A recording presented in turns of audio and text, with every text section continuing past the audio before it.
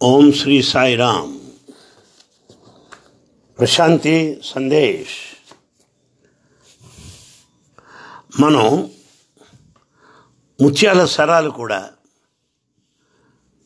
అందరితో పంచుకోవడం ప్రారంభించాం. స్వామివారితో ఉన్నటువంటి సంభాషణలు కానీ, స్వామివారి సన్నిధిలో మనం చూచిన సంఘటనలు కానీ, సంభాషణలు కానీ అన్నీ ముత్యాల మూటలు కనుక ఈ ముత్యాల సరాలు అనే శీర్షికతో కొన్నింటిని మీతో పంచుకుంటాం ప్రారంభించాం. ఇది రెండవది, ముత్యాల సరాలు రెండవది. ఆ రోజున స్వామి భజన హాల్లో కూర్చున్నవారు కాస్త టక్మన్ నుంచున్నారు. నుంచొని భజన హాల్లోంచి యువతలకు వచ్చి మెల్లిగా నడుచుకుంటూ వస్తున్నారు. వచ్చేసి ఒక్కసారి వెనక్కి తిరిగి అన్నారు,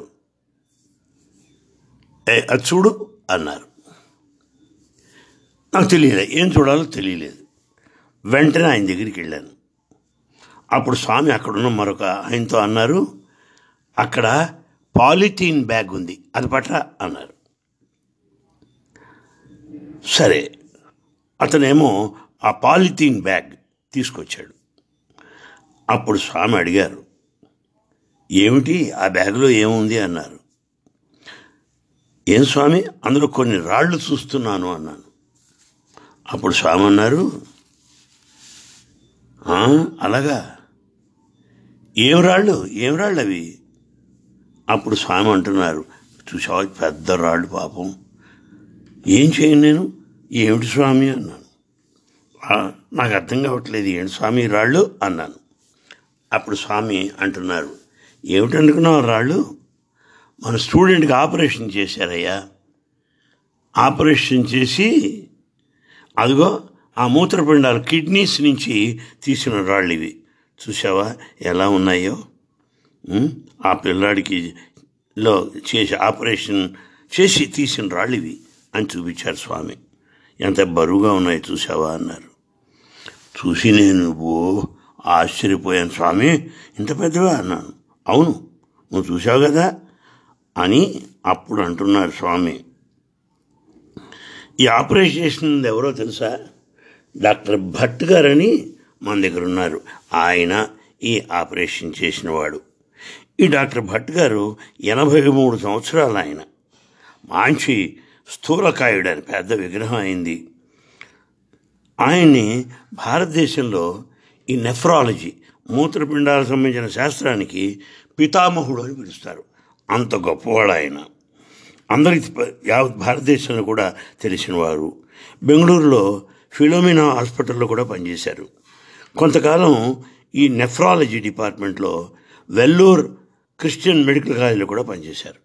అంటే ఈ కిడ్నీ శాస్త్రంలో ఆయన చాలా ఉన్నత స్థాయి మనిషి అన్నమాట.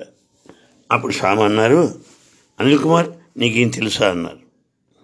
అప్పుడు నేను అన్నాను, స్వామి డాక్టర్ భట్ గారిని తెలుసు, నేను చూస్తున్నాను. ఆయన ఎప్పుడో మీ చిరకాల భక్తుడు కదా స్వామి అన్నాను. అప్పుడు అవును, ఇవాళ ఆపరేట్ చేసింది అతనేనయ్యా అన్నారు.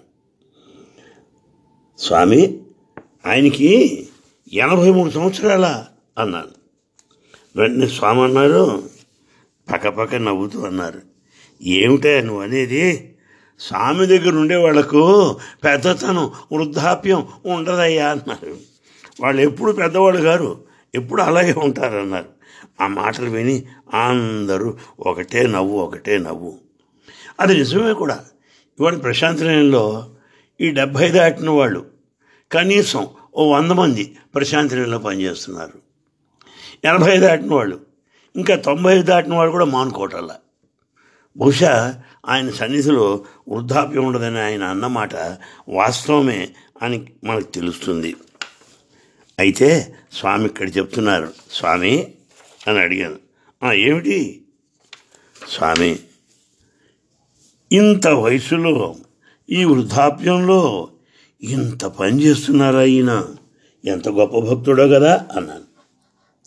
అప్పుడు స్వామి ఈ మాటలు వింటూ స్వామి దగ్గరికి వచ్చేసాడు. డాక్టర్ భట్ గారి దగ్గరికి వచ్చాడు. రెండు చేతులు జోడించాడు. ఈ మాటలు గమనించండి దయచేసి. మా శ్రోతలందరికీ కూడా అభ్యర్థనాపూర్వకంగా తెలియజేస్తున్నాను. డాక్టర్ భట్ అంత జాతీయ స్థాయి వైద్యుడు అంటున్నాడు, రెండు చేతులు జోడించి, స్వామి, ఒక చిన్న బొమ్మ ఉన్నది మా దగ్గర, అది అమెరికా నుంచి తెచ్చాం. ఆ బొమ్మ టకటక టకటక ఎగురుతూ ఉంటుంది. ఆ బొమ్మ ఎగురుతుంటే చూడటానికి ఎంతో బాగుంటుంది. ఎందుకురా ఎలా ఇలా ఎగరగలుగుతున్నది అనిపిస్తుంది మనకి. తీరా చూస్తే ఆ బొమ్మ వెనకాల కీ ఉంది. ఆ కీ ఉన్నంతకాలం ఈ బొమ్మ ఆడుతూనే ఉంటుంది. అలాగే స్వామి, మీరు నాకు కీ ఇచ్చారు. మీ కీ నాలో పనిచేస్తూ ఆడుతున్నంతకాలం, ఎంతకాలమైనా సరే మీ సేవ చేసుకుంటాను స్వామి అన్నాడు ఆయన. ఎంత మాట, ఎంత భక్తి అని నాకు అనిపించింది. వెంటనే నేను భట్టు గారి చేతులు పట్టుకొని, అయ్యా డాక్టర్ గారు, మీరు మా అందరికీ కూడా స్వామి ఇచ్చినటువంటి బహుమానం, మీరే మా అందరికీ ఆదర్శం అని చెప్పాను. ఇది ఆనాడు సన్నివేశం. మనం కూడా జ్ఞాపకం పెట్టుకుంటూ, వయసుతో సంబంధం లేకుండానే మనం నిరంతరం సేవలో ఉండాలి అని నిశ్చయించుకుంటే అంతకన్నా ఏం కావాలి చెప్పండి. అది సెప్టెంబర్ మాసం 30వ తేదీ 2002 సంవత్సరం. ఈ 2002 ఆ రోజు ఏం జరిగిందో మేము చెప్తాం.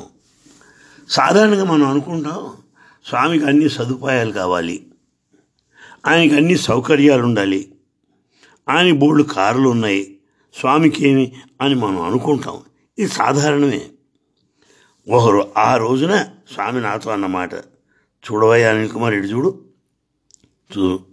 ఈ మాట విను. నాకు ఏ సదుపాయాలు అక్కర్లేదు, నాకు ఏ సౌకర్యాలు అక్కర్లేదు, నాకు ఇష్టం లేదు కూడా. అయితే ఈ భక్తులు ఒత్తిడి చేస్తారయ్యా. వారే తెస్తారు, నేను తీసుకునేదాకా ఒప్పుకోరు, ఏడ్చి ఏడ్చి ఏడ్చి తలకిందులు అవుతారు, వదిలిపెట్టరు.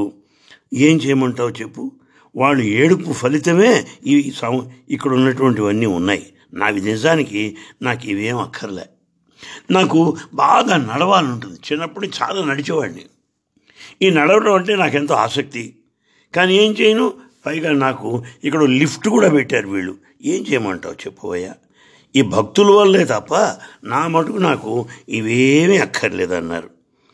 అందువల్ల కానీ మనం ఒక మానవులం కనుక, ఓ మానవుల దృష్టిలో పరిశీలించినప్పుడు స్వామికి ఇవన్నీ కావాలి కాబోలు, ఇవన్నీ సమకూర్చుకుంటారు కాబోలు అని అనుకుంటాం. కానీ నిజానికి నాకు అక్కర్లేదు అని స్వామి చెప్పారు. సరే, ఆ సాయంకాలం జరిగిన సంఘటన చెప్తాను. ఆ సాయంకాలం చక్కని హాస్యరసం పండించారు స్వామి. ప్రైమరీ స్కూల్ చిన్నారుల దగ్గరికి వెళ్ళారు స్వామి. వీళ్ళు చక్కగా మాట్లాడుతున్నారు, చూడడానికి ముచ్చటగా ఉంది. ఓ చిన్నపిల్లవాడిని చూసి, రై, where do you come from, ఎక్కడి నుంచి వచ్చావు నువ్వు అన్నాడు. ఆ పిల్లాడు వెంటనే అన్నాడు, Swami, I come from you Swami అన్నాడు. స్వామి, మీ నుండి నేను వచ్చాను, మీలోంచే నేను వచ్చాను అన్నాడు. అప్పుడు స్వామి, ఓ అలాగా అని ఎంతో సంతృప్తి చెందినట్టుగా ఆయన కనిపించారు మా అందరికీ. అప్పుడు కాలేజీ పిల్లల దగ్గరికి వచ్చారు. చూడు, ఆ చిన్నపిల్లాడు ఏమంటున్నాడు, ఎక్కడి నుంచి వచ్చారంటే మీ నుంచి వచ్చానన్నాడు. అదే మిమ్మల్ని అడిగితే బొంబాయి నుంచి వచ్చాను, మద్రాసు నుంచి వచ్చాను, హైదరాబాద్ నుంచి అంటారు. సిగ్గులేదు? ఆ చూడు, ఆ చిన్నపిల్లలు ఎంత చక్కగా చెప్తున్నారో అన్నారు. సరే, అక్కడే కాలేజీ పిల్లాడు ఒకడు ఉన్నాడు. అప్పుడు స్వామి మాట్లాడడం ప్రారంభించారు. ఎరా, నీ వయసు ఎంత? వాడు చెప్పాడు 19, 20 ఏదో అన్నాడు. అలాగా అన్నారు. అనేసి ఆ కాలేజీ పిల్లల దగ్గర నడుచుకుంటూ వచ్చి ఆ చిన్నపిల్లల దగ్గరికి వచ్చి అడుగుతున్నారు, ఒరేయ్ నీ వయసు ఎంత? ఆ చిన్నపిల్లాడు అన్నాడు, 8 సంవత్సరాలు స్వామి అన్నాడు. అప్పుడు వెంటనే స్వామి, నీకెడ తెలుసు 8 ఏళ్ళని? నీ వయసు 8 ఏళ్ళని ఎడ తెలుసు? అప్పుడు ఆ పిల్లాడు అన్నాడు, మా అమ్మ చెప్పింది స్వామి అన్నాడు. కరెక్ట్ ఆన్సర్ చెప్పావురా, కరెక్ట్ ఆన్సర్, అమ్మ చెప్పడం వల్లే నీకు తెలిసింది అంటూ అప్పుడు అంటున్నారు. అదే ఈ కాలేజీ పిల్లలైతే, నీ వయసు ఎంతరా? 20 ఏళ్ళు. నీకెట తెలుసురా? డేట్ ఆఫ్ బర్త్ సర్టిఫికేట్ అంటాడు. ఏమిట్రా నీకు డేట్ ఆఫ్ బర్త్ సర్టిఫికేటును ఈ చిన్నపిల్లాడికి తల్లే, అది మీకు వాళ్ళకి తేడా అనేటప్పటికి అందరూ నవ్వుకోవడం మా వంతు అయిపోయింది. ఆ చిన్నపిల్లల ద్వారా స్వామి చమత్కరిస్తూ మాకు సందేశాన్ని కూడా చెప్పినట్టుగా అయింది. అప్పుడు మెల్లిగా నడుచుకుంటూ వచ్చేశారు స్వామి. అక్కడ ఒక కాలేజీ పిల్లాడు పోస్ట్ గ్రాడ్యుయేట్ ఎంఎస్సి చదువుతున్నాడు వాడు. అప్పుడు స్వామి వాడిని అడిగారు తెలుగులో. వాడికి తెలుగు రాదు. స్వామి తెలుగులో అడిగారు. కాలేజీ వాడు డిగ్రీ చదువుతున్నాడు అనుకుంటాను. ప్రశ్న ఏమో ఇంగ్లీష్లో అడిగారు. అడిగేసి వెంటనే మార్చేసి తెలుగులో అడిగారు. Where do you come from, అది ఎక్కడి నుంచి వచ్చావురా, ఎక్కడి నుంచి వచ్చావు నువ్వు అని అడిగారు స్వామి. ఆ పక్కనున్న పిల్లడు, ఈ కుర్రాడు పక్కడే, వాడికి చెప్పేశాడు, అరే ఎక్కడి నుంచి వచ్చావని స్వామి అడుగుతున్నారా అనేటప్పుడు వాడికి తెలుగు రాదు పాపం, పక్కవాడు చెప్తే అర్థమైంది. వెంటనే అన్నాడు, ఇందాక ఆ చిన్న చిన్న పిల్లలు చెప్పిన సమాధానాలు విన్నాడు కదా, ఆ విన్న మీద ఇప్పుడు వీడు కూడా వాళ్ళలాగానే Swami I come from you అన్నాడు. స్వామి మీ నుంచే నేను వచ్చాను స్వామి అన్నాడు. అలాగా, మరి నువ్వు నా నుంచి వస్తే తెలుగు రావాలి కదరా, నీకు తెలుగు రాదు కదా అన్నాడు స్వామి. అంటే మీ నుంచి వస్తే మరి నాకు తెలుగు రావాలిగా, నీకు రాలేదే, ఏంట్రా నువ్వు మాట్లాడేది అన్నాడు స్వామి. అట్లా చమత్కరించేప్పటికీ అందరూ కూడా గొల్లు నవ్వారు ఆ రోజున. ఇక్కడ మనం తెలుసుకోవాల్సింది ఏమిటంటే, అక్కడ చిన్నపిల్లలు చెప్పారు కనుక అదే సమాధానం నేను కూడా చెప్తే స్వామి సంతోషపడతారు అనుకోవడం పొరపాటు. అంటే మనం ఎవరిని కూడా అనుకరించకూడదు. నీ సమాధానం నీదే, నీకు వేసిన ప్రశ్న నీదే. ఆయన చెప్పారు కనుక నేను ఇట్లా చెప్పాను అంటే హాస్యం పాలైపోతావు అంతే. ఆ పిల్లాడు ఎక్కడి నుంచి వచ్చావు అంటే స్వామి మీ నుండి వచ్చాను అని సంతోషించారు. అదే కాలేజీ పిల్లాడు మీ నుండి వచ్చానడికి ఏమన్నారు, అరే నా నుంచి వస్తే నీకు తెలుగు రావాలి కదా అన్నారు. వాడేమో తెలుగువాడు కాదు, తెలుగు రాదు. కానీ స్థూలంగా ఆలోచిస్తే మనకు ఒకటి అర్థమవుతుంది, బాబావారిని మనం అనుసరించాలి కానీ అనుకరించకూడదు. అనుకరణ మానవుని యొక్క బలహీనత. మనలో ఆ క్రియాశీలత ఉండాలి, అందులో మనలో సృజనాశక్తి ఉండాలి. అంతేగాని ఏదో ఇతరులని అనుకరించడం మంచిది కాదు అని స్వామి చెప్పిన సూక్తి నాకు ఆ క్షణంలో జ్ఞాపకం వచ్చింది. అదే స్వామి మాటలు చెప్తాను. Imitation is human, creation is divine. Imitation అనుకరణ ఈజ్ హ్యూమన్, మానవ సహజము. క్రియేషన్ ఈజ్ డివైన్, అదే దివ్యత్వము, ఆ సృజనాత్మకము అని స్వామి చెప్పారు. ఇక అది సెప్టెంబర్ మాసం 29వ తేదీ 2002వ సంవత్సరం. అప్పుడు ఒక కుర్రాడు స్వామి దగ్గరికి వచ్చేశాడు. స్వామి కూర్చున్నారు అక్కడ ఆ సభావేదిక, కులవంత హాల్లో ఆ సభావేదిక పైన కూర్చున్నారు. ఓ కుర్రాడు స్వామి దగ్గరికి వచ్చేశాడు. వచ్చేసి స్వామి నన్ను ముట్టుకోండి, మీరు నన్ను ముట్టుకోవాలి స్వామి అని అడుగుతున్నాడు. ముట్టుకోండి మీరు నన్ను. అప్పుడు స్వామి ఎందుకురా, ఎందుకు నిన్ను ముట్టుకోమంటున్నావు, ఎందుకు అని స్వామి అడిగారు. అప్పుడు అంటున్నాడు, స్వామి నాకు గవసబిళ్ళలు వచ్చాయి, మమ్స్ అంటారు. ఈ గవసబిళ్ళల వల్ల ఇక్కడంతా వాచిపోయింది, నాకెంతో నొప్పిగా ఉంది. మీరు కాస్త అట్లా అట్లా అట్లా చేత్తో అట్లా నిమరాలి, మీరు అట్లా స్పృశించాలి స్వామి అని ప్రాధేయపడుతూ అడిగాడు. అప్పుడు స్వామి అన్నారు, రై నేనెందుకు నిన్ను ముట్టుకోవాలరా, నేనెందుకు స్పృశించాలి, అక్కడ హాస్పిటల్ ఉందిగా, పో హాస్పిటల్ ఇక్కడ చూపించుకోమన్నారు.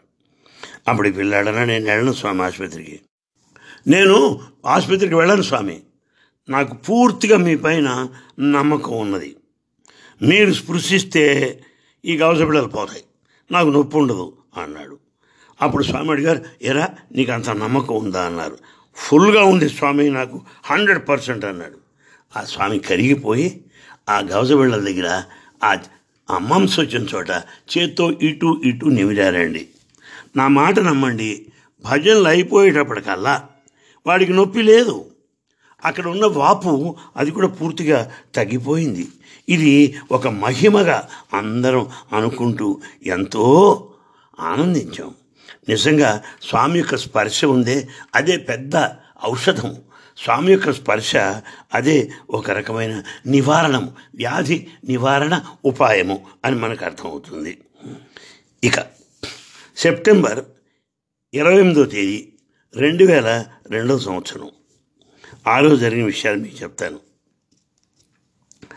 ఒక అకౌంటెంట్ ఉన్నాడు. ఆయన ఆ అకౌంటెంట్ దగ్గరికి వచ్చి స్వామి అడుగుతున్నారు, నువ్వేం చేస్తావయ్యా అని. స్వామి, నేను ఇది చేస్తున్నాను, అది చేస్తున్నాను అని చెప్పడం ప్రారంభించాడు. అప్పుడు స్వామి అన్నారు, అలాగా నువ్వు అట్లా చేయటం ఇట్లా చేయటం ఎందుకు అలా చేస్తున్నావు, అటు ఇటు చేస్తున్నావు అని చెప్తున్నావు ఎందుకని? అప్పుడు అకౌంటెంట్ అన్నాడు, స్వామి కొన్ని అడ్జస్ట్మెంట్లు మేము చేయాలి కదా అకౌంటెంట్స్ కింద, ఆ అడ్జస్ట్మెంట్స్ మనం సౌకర్యం కింద చేస్తూ ఉంటాం స్వామి అన్నారు. వెంటనే స్వామి అన్నమాట గమనించండి, నీ అనుకూలాలు నువ్వు చూసుకున్నట్టయితే ఇతరుల యొక్క విశ్వాసాన్ని నువ్వు కోల్పోతావు. ఇతరుల యొక్క విశ్వాసాన్ని కోల్పోయినప్పుడు ఇంకా నువ్వు ఏం చేసిన ప్రయోజనం లేదు. అది నీ అనుకూలం ఎప్పుడు చూసుకోకూడదు. ఇతరులకి విశ్వాసం, ఇతరులకి కాన్ఫిడెన్స్ నువ్వు పొందాలి, దాన్ని కాపాడుకోవాలి, అది చాలా ముఖ్యం అని స్వామి చెప్పారు. అని చెప్తూ ఇప్పుడు కూడా బాగా జ్ఞాపకం పెట్టుకో, ఎప్పుడైతే నీకు ఇతరుల యొక్క విశ్వాసాన్ని నీవు కలిగి ఉన్నావో అప్పుడు తప్పకుండా నువ్వు విజయాన్ని సాధిస్తావని చెప్పారు. ఇది మనందరికి కూడా ఓ చక్కని పాఠం. మన దారిని మనం పోవటం కాదు, మన అనుకూలం చూసుకోవడం కాదు, ఇతరుల యొక్క విశ్వాసాన్ని కూడా మనం గెలుచుకోవాలి, కాపాడుకోవాలి, విజయాన్ని సాధించాలి అన్న సందేశం తెలిసింది. ఇక అప్పుడు ఇంకో పిల్లాడితో స్వామి మాట్లాడుతున్నారు. నేను 28 సెప్టెంబర్లో 2002లో జరిగిన విషయం మీకు చెప్తున్నాను. ఓ కుర్రాన్ని పిలిచి రే కాసేపు మాట్లాడు, చెప్పు మాట్లాడన్నారు. స్వామి దగ్గర పిల్లలైనా పెద్దలైనా ఎప్పుడు ఎవరు రెడీ బ్యాటరీస్గా ఉండాలి. ఆయన ఎప్పుడు మాట్లాడమంటే అప్పుడు ఠపాలేచి మాట్లాడాలి అంతే. నాకు ఓ రోజు టైం కావాలి, నేను రాసుకోవాలి, బట్టి బిట్టి రావాలి, అబ్బే వాడు పనికిరాడు. ఆయన ఎప్పుడు చెప్తూ ఠపమని లేచి చెప్పగలగాలి. నిజాన్ని చెప్పగలగటం కాదు, ఆయన లెమ్మని ఎప్పుడైతే అన్నారో మాట్లాడే శక్తి, మాట్లాడే విషయము స్వామి అందిస్తారు అన్నది నాకు 100కి 100 వంతుల ఉన్న అనుభవాన్ని మీతో పంచుకుంటున్నాను. సరే, ఈ విషయాలు తర్వాత చూసుకుందాం. ఆ పిల్లాడిని మాట్లాడమన్నారు స్వామి. సరే, ఆ కుర్రాడు సేవ మీద మాట్లాడు, చక్కగా మాట్లాడు. స్వామి కూడా ఎంతో సంతోషించారు. ఏదో హృత్పూర్వకంగా మాట్లాడాడు. పాపం కేవలం పెదవుల కదలిక మాత్రమే కాదు. ఈ ఉపన్యాసంతో పాటుగా స్వామి యొక్క పద్యాన్ని కూడా చక్కగా వినిపించి అర్థాన్ని కూడా తెలియజేశాడు. ఏమిటి అందులో పూజల కంటే, ధ్యానము కంటే, తీర్థయాత్రల కంటే సేవయే ప్రధానము అన్న విషయం ఆ పద్యంలో తెలియబడింది. కనుక సేవ అత్యంత ప్రధానమైనది అని స్వామి చెప్పారు అని చెప్తూ కొన్ని అనుభవాలు చూడడం ప్రారంభించారు. ఆ కుర్రాడు చెప్పాడు, స్వామి సన్నిధిలో ఆ సంవత్సరం మేమంతా నారాయణ సేవలో పాల్గొన్నాం. ఎందరో పేదలు నిరుపేదలు వరుసలో కూర్చున్నారు, వాళ్ళందరూ కూడా భోజనాలు వడ్డించాలి. స్వామి ప్రారంభించారు. ఇక మేమంతా రంగంలోకి దిగాం, అందరికీ వడ్డిస్తూ ఉన్నాం. స్వామి కూడా ఓ ప్రక్కన వారు కూడా వడ్డిస్తూనే ఉన్నారు. ఎవరికి? ఆ నిరుపేదలుగా అందరూ వంగి పాపం. సరే, ఇలా స్వామి ముందుకు సాగి ఆ వరుసల్లో నడుస్తున్న స్వామి ఓ పక్కన బకెట్ పట్టుకున్నారు, ఓ చేతిలో గరిటె ఉన్నది. ఒక్కసారి ఆగి వెనక్కి తిరిగి కళ్ళతో ఓ కుర్రాని దగ్గర ఇట్రా అని పిలిచారు. వాడు వెంటనే దగ్గరికి వచ్చేసాడు. అప్పుడు స్వామి అంటూ, స్వామి, ఆ పిల్లాడు అన్నాడు, స్వామి ఏం చేయమంటారు అన్నాడు. అప్పుడు స్వామి అంటున్నారు, ఏం చేస్తున్నారా మీరు ఇక్కడ? స్వామి, వీళ్ళందరూ కూడా మేము ఆహారాన్ని పంచుతున్నాం, అందరు కూడా వడ్డిస్తున్నాం ఇక్కడ మేము అన్నారు. అప్పుడు స్వామి అంటున్నారు, అంతా బాగానే ఉందిరా, అక్కడ చూసావా ఆ పైన ఒక ఆమె ఒక చంటి పిల్లాడితో వచ్చింది, వీళ్ళందరికీ అన్నాలు పెట్టావు, ఆ చంటి పిల్లాడికి ఏం పెట్టావు నువ్వు? ఆవిడ సంకరం ఎత్తు కూర్చుంది ఆ పిల్లోడిని, వాడికి ఏం పెట్టక్కర్లేదా అని అడిగారు స్వామి. ఆయన వాడు బెచ్చరపోయాడు. ఏం చెప్తాడు? స్వామి ఏం చేయమంటారు అన్నాడు. వెళ్ళి ఒక గ్లాసులో పాలు పట్టరా అన్నారు. సరే, ఈ కుర్రాడు టకటక పరిగెత్తుకెళ్ళి ఒక గ్లాసులో పాలు తెచ్చాడు. ఇచ్చి ఆ తల్లికి ఇచ్చేశాడు. స్వామి కొద్దిగా ముందుకు సాగి వెనక్కి తిరిగి ఆ తల్లి దగ్గరికి వచ్చారు. ఏమా, పాలిచ్చాడు, ఈ పిల్లలకు నీ పిల్లాడికి ఈ పాలు తాగించు అని చెప్పి ఆ గ్లాసుని ముట్టుకున్నారు. గ్లాస్ చాలా వేడిగా ఉంది. వెంటనే కుర్రాడు పిలిచాడు. ఏరా, ఇదేనా ఆ పిల్లడు ఎట్లా తాగుతాడు అనుకున్నావు, అంత వేడిగా ఉంటే? ఇంకో గ్లాస్ పడరా అని చెప్పి తన చేతులతో స్వామి ఆ పాలను బాగా ఆరబోసి కాస్త చల్లారాక ఆ పిల్లాడిని తాగమన్నారు. అది కరుణా సముద్రుడు అంటే అలా ఉంటాడు. ఆయన దయ నిజంగా చూస్తే మనకి ఇంకా తెలుస్తుంది. ఎవరో చెప్పేదానికంటే కళ్ళారా చూసిన విషయం మీకు నేను తెలియజేస్తున్నాను.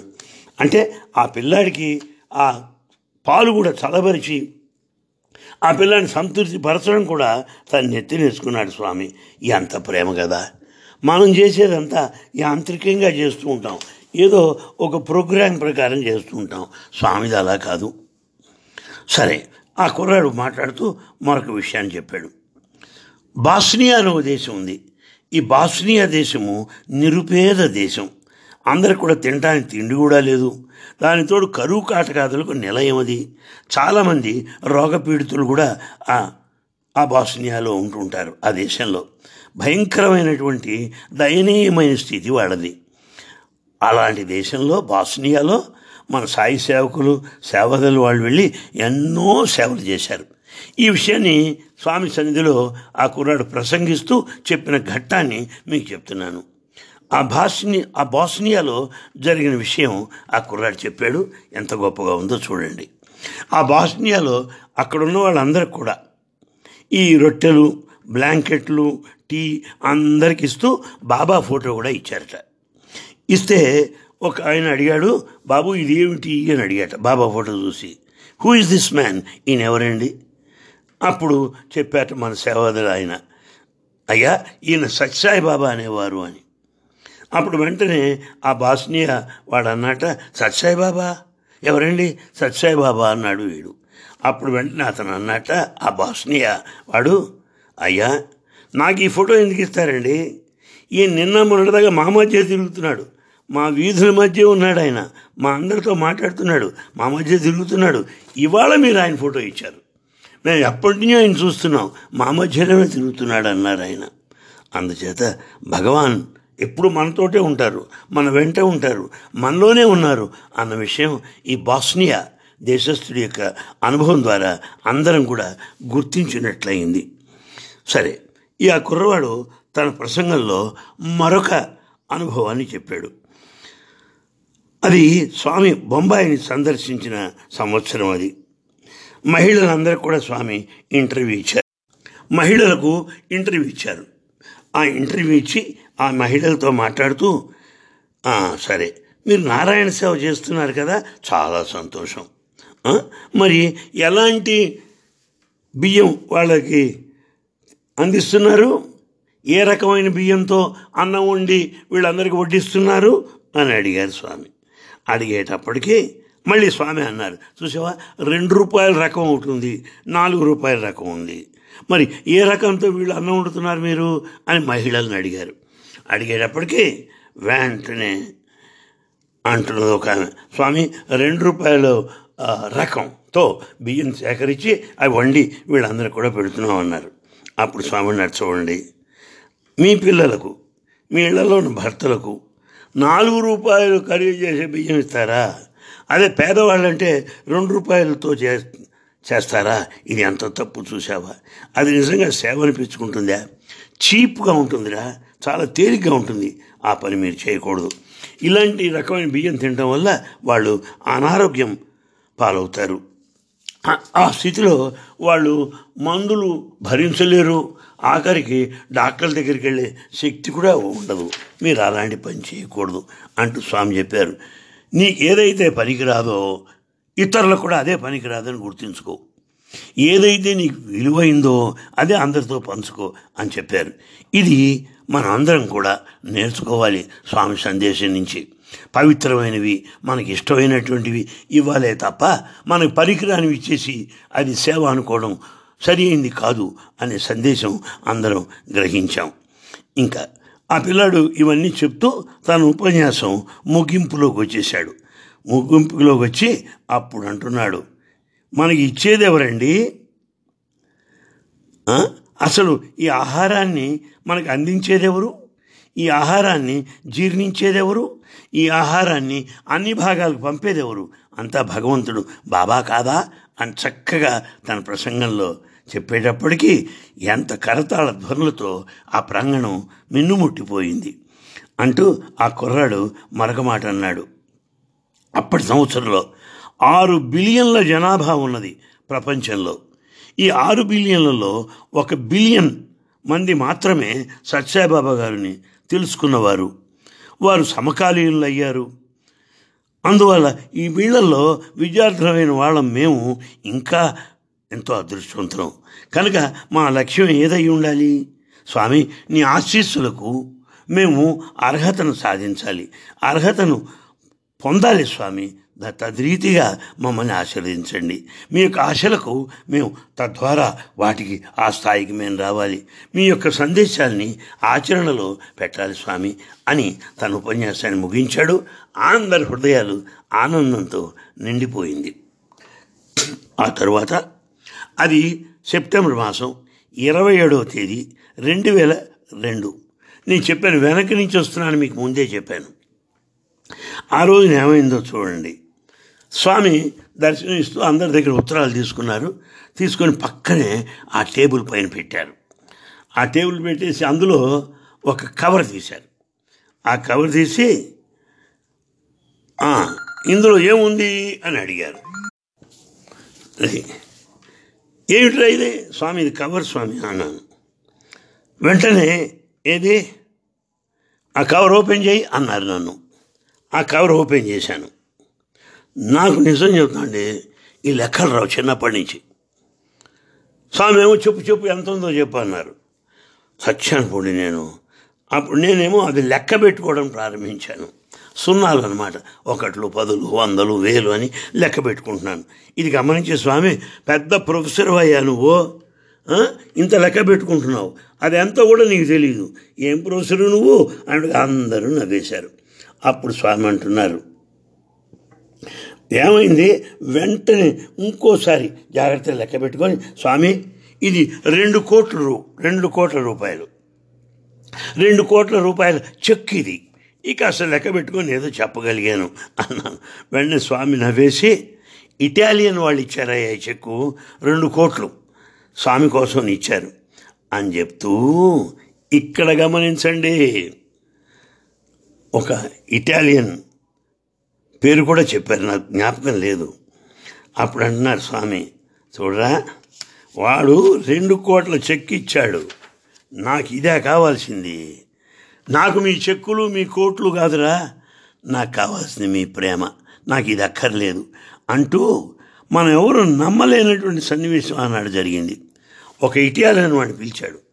పిలిచేసి, రై, ఇది నువ్వు ఇచ్చిందే కదా, take it back, I don't want it. నువ్వు ఇచ్చిన చెక్కే కదా, ఇది నాకు అక్కర్లేదు, తీసుకో. I want your pure love, నీ పవిత్రమైన ప్రేమ చాలరా, నాకు ఇవేమి అక్కర్లేదు అన్నారు. నిజంగా ఈనాటి గురువులు చూస్తుంటే ఈ డబ్బు పిచ్చి ఇది చూస్తే ఎక్కడ స్వామి ఎక్కడ వీళ్ళు అనిపిస్తుంది నాకు. కళ్ళారా చూసామండి, 2 కోట్ల రూపాయల చెక్కుని వాడు మొహాన్ని సిరిపారేశాడు ఆయన. దీన్ని అధిగమించినటువంటి వాడు స్వామి. అందుకే ఆయన జగద్గురు పీఠంలో ఉన్నాడు అని చెప్తూ, ఏరా మీరు కూడా ఎవరిని మీరు అడగద్దు, నేనున్నాను. మీరు ఇతరులను అడిగినట్టయితే బెగ్గర్లు అయిపోతారు. ఎప్పుడు మీరు అలా అడగకూడదు, నన్ను అడగండి, నేను మీకు ఇస్తాను కావలిస్తే. అంతేగాని ఇతరుల ముందు చేయి చాపడం తప్పు అని స్వామి చెప్పారు. ఎంత గొప్ప పాఠం చెప్పండి. అసలు అంటూ మళ్ళీ ఒక మాట అన్నారు, వీడు 2 కోట్లు ఇచ్చి నన్ను కొందాం అనుకుంటున్నట్టురా, మీ ధనంతో నన్ను కొంటారా?